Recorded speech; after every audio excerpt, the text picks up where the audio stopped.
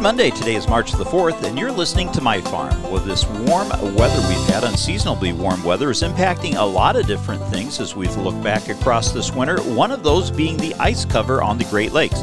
We're going to take some time today here what the National Oceanic and Atmospheric Administration has to say about this and what their outlook is moving forward. Stay tuned. We'll be back with that and more after this message from our sponsor. Sponsored by Seed Consultants. Simply the best value in the seed industry. Learn more at seedconsultants.com. The National Oceanic and Atmospheric Administration, otherwise known as NOAA, their researchers at NOAA's Great Lakes Environmental Research Laboratory report they've seen a steady decrease in ice coverage across the lakes, which has reached a historic low. Now, we've crossed a threshold in which we're historically low for ice cover in the Great Lakes as a whole.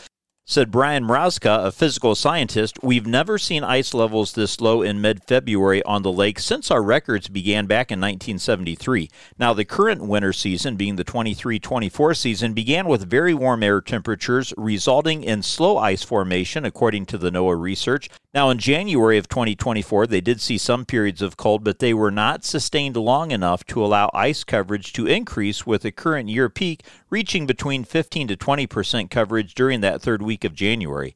Maximum ice cover for the year usually peaks in February until early March, and on average, the Great Lakes experiences a basin-wide maximum in annual ice coverage of about 53%. Now, as of February the 24th, the combined average of the Great Lakes ice coverage is at 8%, with Lake Michigan being 10% covered, Lake Huron is at 17%, Lake Erie is only 0.2%, while Lake Ontario is 1%, and Lake Superior is 4% covered. Now, communities around the lakes have strong economic ties to ice levels, and the changes in ice cover can have a big impact on people's living there. Many local businesses rely on ice fishing and outdoor sports, which can only happen if the ice is thick and solid. Some fish species also use ice for protection from predators during spawning season, and there's an increased evidence that the ice plays a role in regulating many biological processes in the water. Now, the absence of the ice can also make the shorelines more susceptible to erosion and increase the potential for damage to coastal infrastructure during the winter months due to high winds and waves. The thick ice often acts to dampen those large wave actions and protect the shoreline. A lack of ice cover can also increase lake effect snow.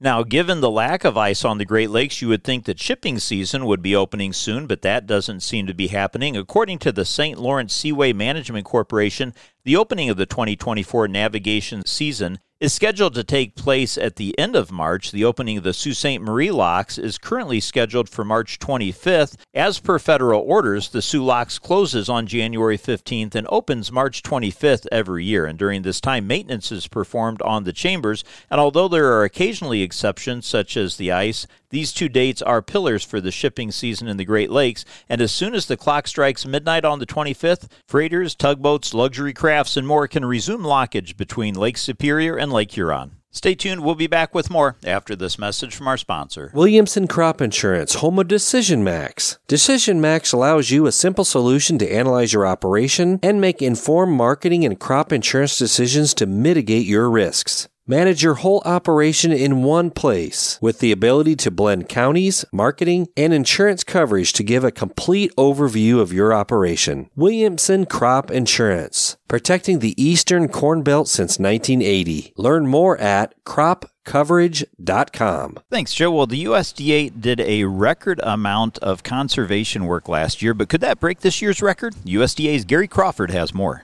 This has been the best year that our agency has had, and we've had some good years. Oh, yes. Terry Cosby heads up the U.S. Department of Agriculture's Natural Resources Conservation Service. He's talking about the record-breaking amount of conservation work his agency did during the 2023 fiscal year that ended September 30th. He told us, we supported close to 45,000 conservation contracts, totaling over about $2.8 billion in financial assistance.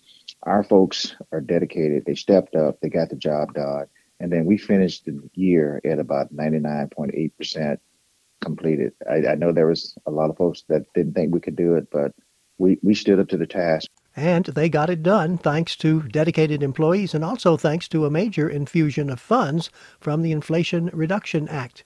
So this past fiscal year, NRCS doing a record high $2.8 billion worth of work on about 45,000 projects. This next year, we've made almost double the amount of money available for people to do this work. Cosby says his agency has been given about $5 billion for this year and is not wasting time putting it to work. The funding has been distributed out to the states already. And we're working through a process right now where producers and ranchers and all the folks are coming in, and we meet them at the farm and we talk through this, and we could have some financial assistance available.